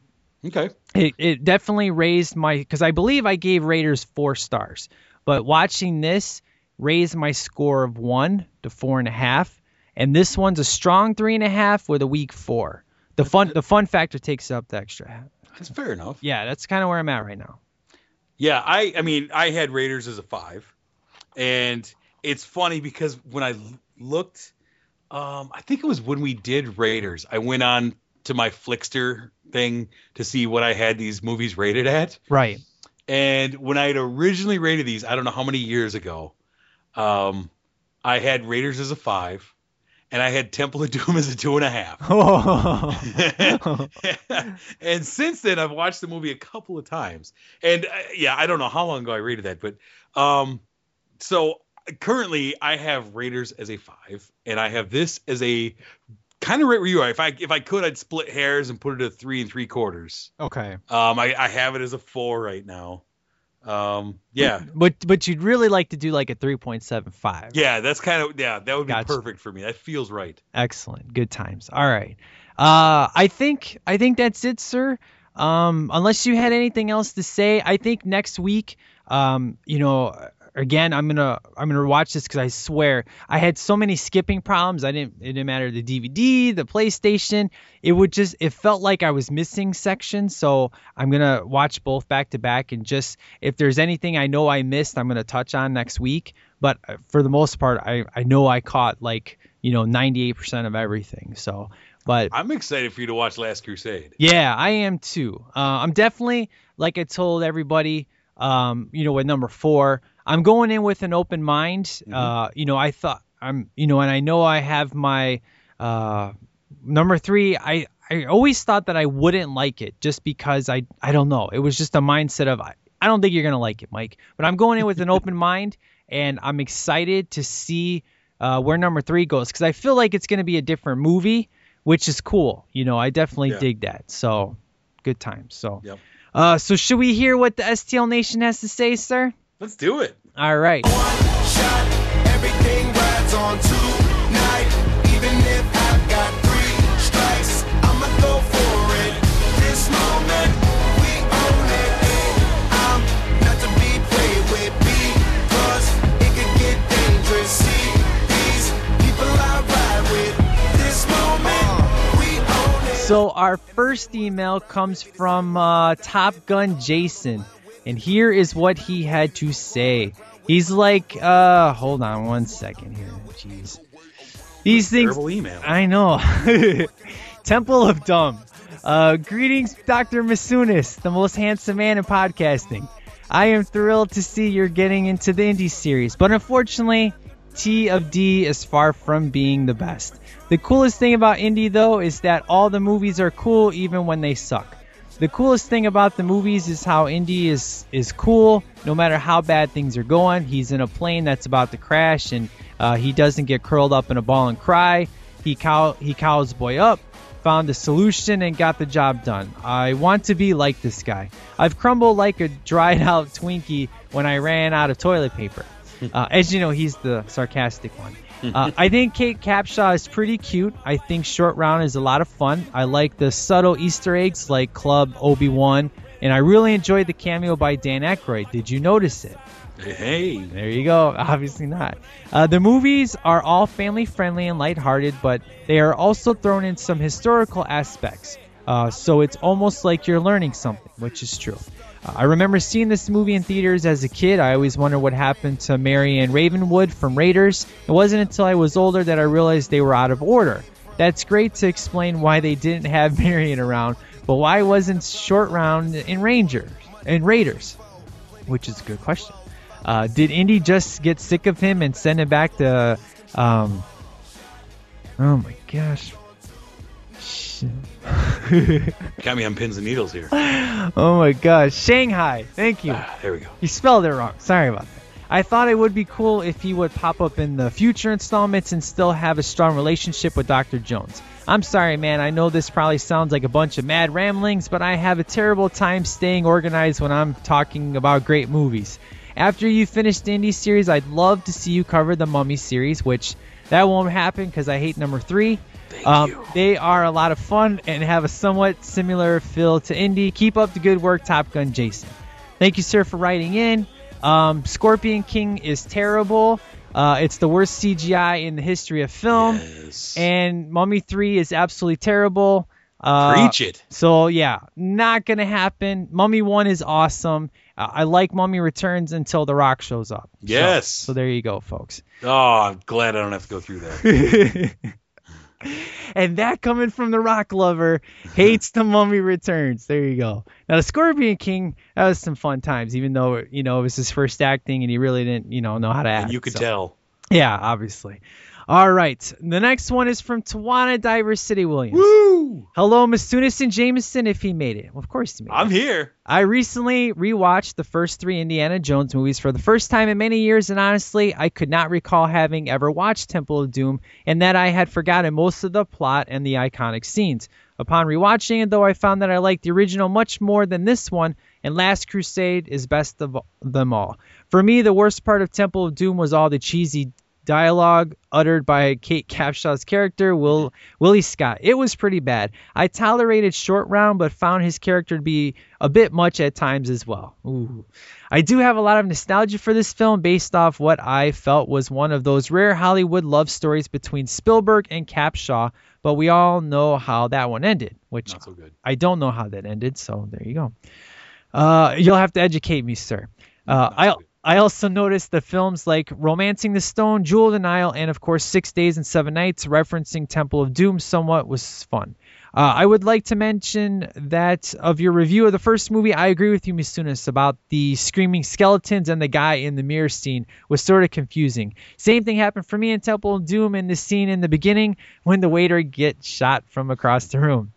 I didn't quite know what happened there. Also, Dr. Jones hardly shows any fear of snakes in this one and largely ignores them at the dinner table. I am aware that Temple of Doom occurs first chronologically, but I thought the snakes should have bothered him a little more on this. I guess I'm not the only one that felt this way. So. Right. I gave the original 4 stars and Temple of Doom 3.5 stars. Thanks for reviewing the series, and I look forward to your review of Last Crusade. That is it for now. See you online. Take care. Diversity. Woohoo! Thank you for writing in, Tawana. It's been a long time since you wrote in. We like to hear it. Keep writing in. All right. Over at Mojo, too. Speaking of which, sir, Skillet's Not Gonna Die music video just went live. Oh, yeah? I just got an email, so Check it out. I'm going to have to check that out after we're done recording. Woohoo! And our final email, sir, comes from Time Traveling Peter, sir. All right. Here we go. Greetings, Miss Sunis and Jameson. Again, I just want to tell you how much I enjoyed your Jam Session podcast. That was a lot of fun, Thanks. sir. It was fun. Do you like the beginning, how I started off? The boys are back in town. Yeah, that was good. Good times. I love that song, dude. 48 hours every time I watch that movie. I just blast that song. It's awesome. It was a nice deviation from movie reviews. Diversion. No, he says deviation. Well, he's crazy. That's a made-up word. From movie reviews, and you guys just about covered everything else. And now, one of my favorite adventure trilogies, Indiana Jones and Data and the Temple of Doom, as I like to call it, is a prequel to Raiders. It's a lot darker than the first and involves child slavery and black magic. There isn't much to dislike in this installment, so I'll just list the scenes I like. The scene where they're eating the snake surprise and all the other weird stuff. At one point, Short Round drops a piece of gum or something, and I thought that was funny. The tunnel of bugs and booby traps is always a good time. I agree. Seeing all those bugs always gives me the heebie-jeebies, which is true. I hate bugs, man. That's the thing in The Mummy. Those bugs eat you alive. Can't stand it. I don't know if I could ever go through that. The Kano Fatality Heart Rip. Mortal Kombat, baby. I wonder if that's where Mortal Kombat got the idea. I like the effect of the chest closing back up, which that's true. It's a good effect. It's been a while since I've watched this, and I remember not liking Willie. Seems to be a common thread around here.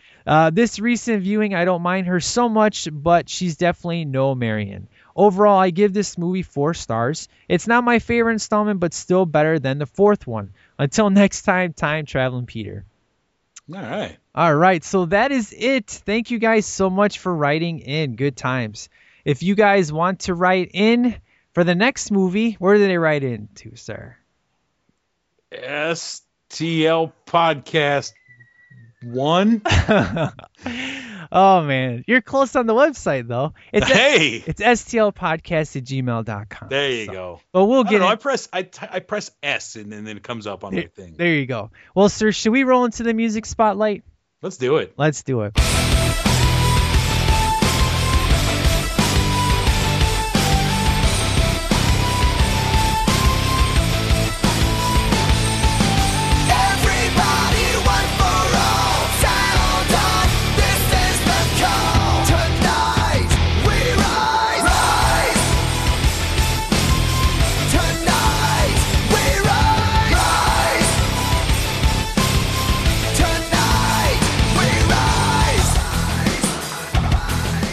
All right, sir. So I was kind of thinking I was going to do this.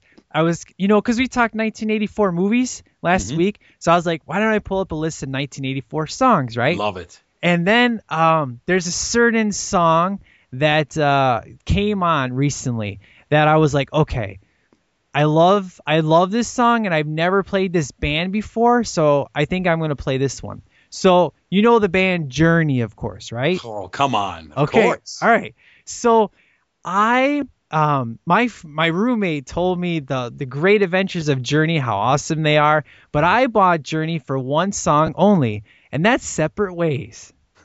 Love it. And Every song that Journey's done is my favorite song. excellent. So I was getting gas today, and that song was blasting as I was getting gas. I'm like, man, this is my favorite Journey song. And I'm like, this song could so fit in 1984. So even though I didn't pull up the list to see what songs are in 1984, we'll go ahead and do that next week. I had to play some Separate Ways because I never played Journey on STL, and Separate Ways is my favorite song. And it's amazing. And the video is super good, man. Even though he's got some super tight pants, it's a super good video. So what do you think, sir? Is that a good pick for today's show, sir? You can't go wrong with Journey. It's true. I have a sick obsession with Journey, so do it. It's awesome. Journey is every time the few times I go out and do karaoke and get a couple of beverages into me and start singing some karaoke. At some point in the night, I'm signing myself up to sing like Faithfully or Separate Ways or something that I cannot sing because I don't have Steve Perry's voice.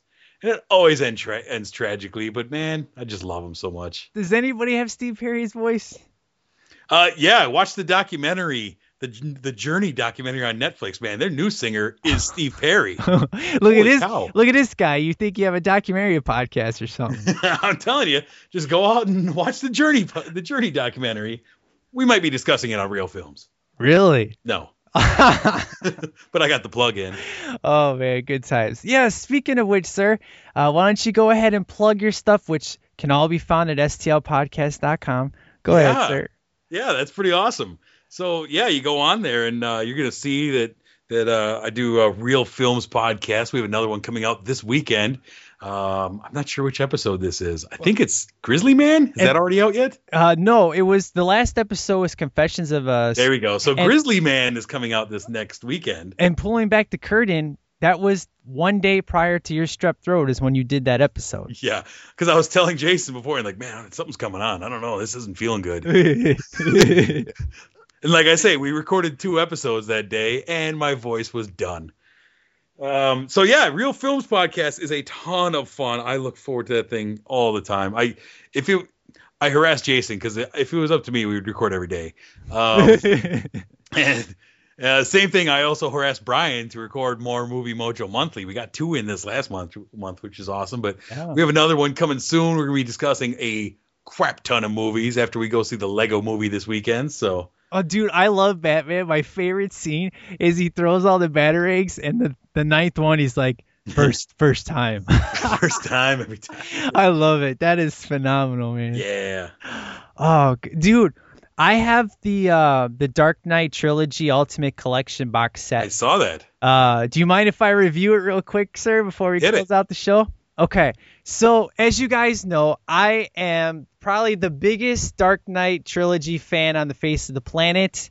So, of course, let me tell you how many copies I own of the Dark Knight Trilogy.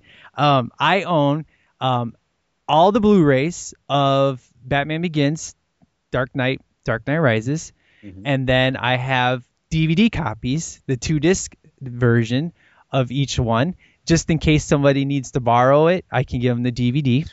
And then I bought the Dark Knight Trilogy DVD set that has the hologram cover, so when you change it, it's Batman Begins, Dark Knight, or Dark Knight Rises. I hate the Blu-ray one because it just has Batman's mask on it. So I purposely bought the DVD set just so I could have the hologram box. So that was a waste of money, but it's part of my collection. And then finally, the Ultimate Collector's Edition, and it was $100. And I'm like, I really just want it for the extra disc. But there's a bunch of stuff in here. I'm like, okay. So I was on eBay for 3 months, and I finally got a hold of a set, and I paid $50 for it. Which, nice. I got it for half price. So essentially, here is the thing. You get this box. My limited edition number is 32,017 of 141,500. So that's my box number. So when you open it up, it's a pretty decent sized box. So when you open it up, there's this book right on top, and it's the Dark Knight Trilogy Ultimate Collector's Edition.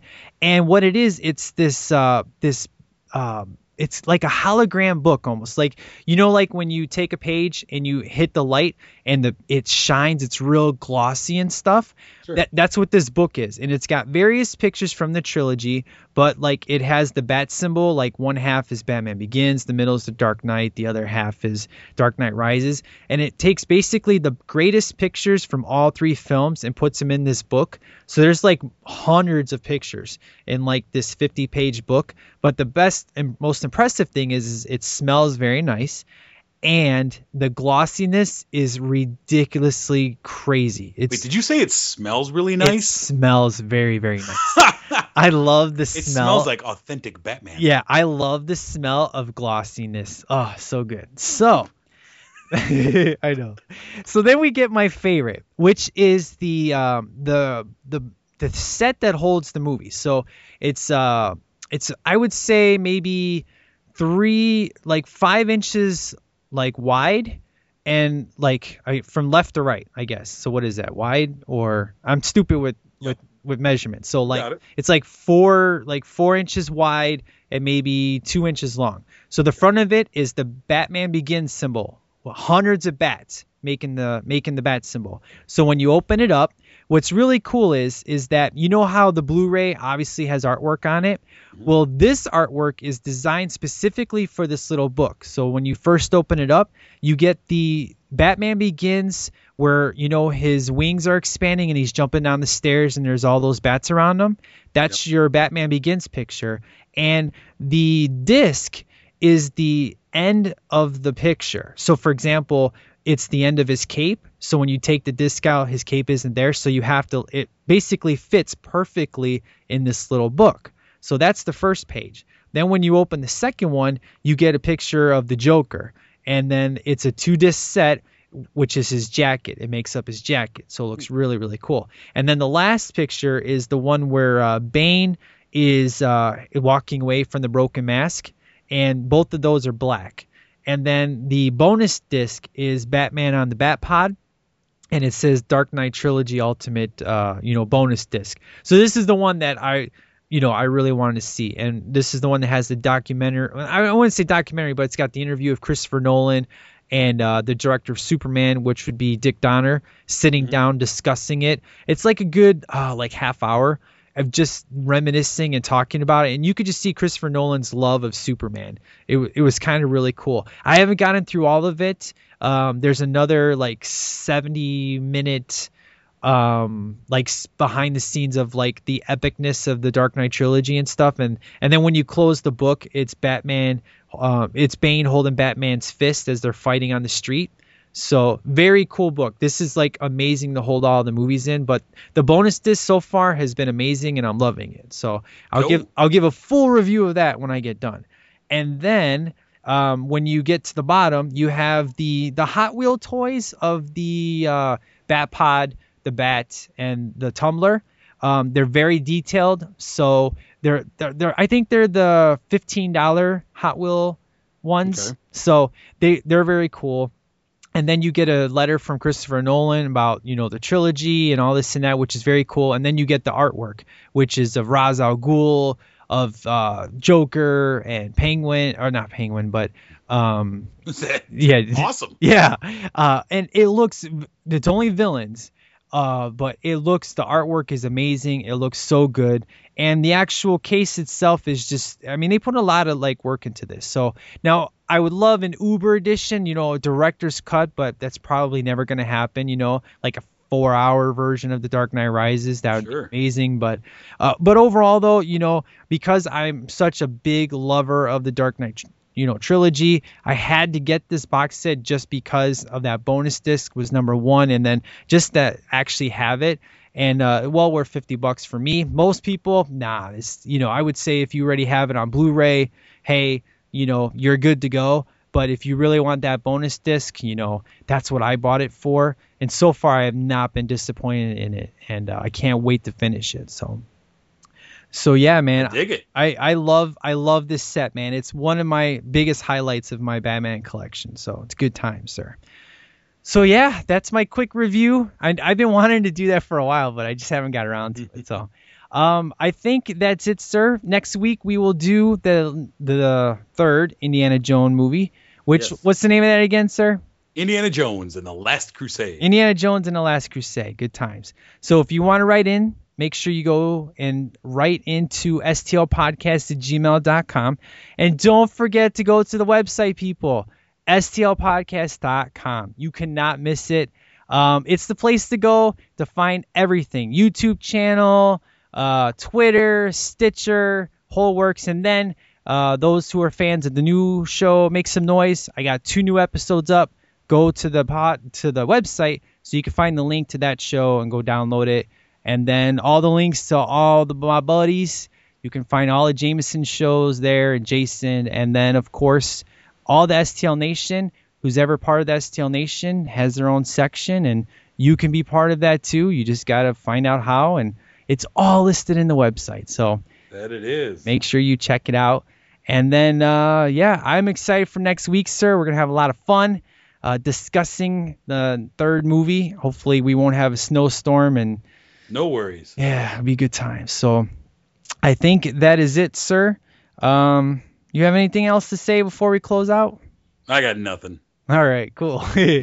Well, thank you, sir. It was super fun today, man. I had a blast.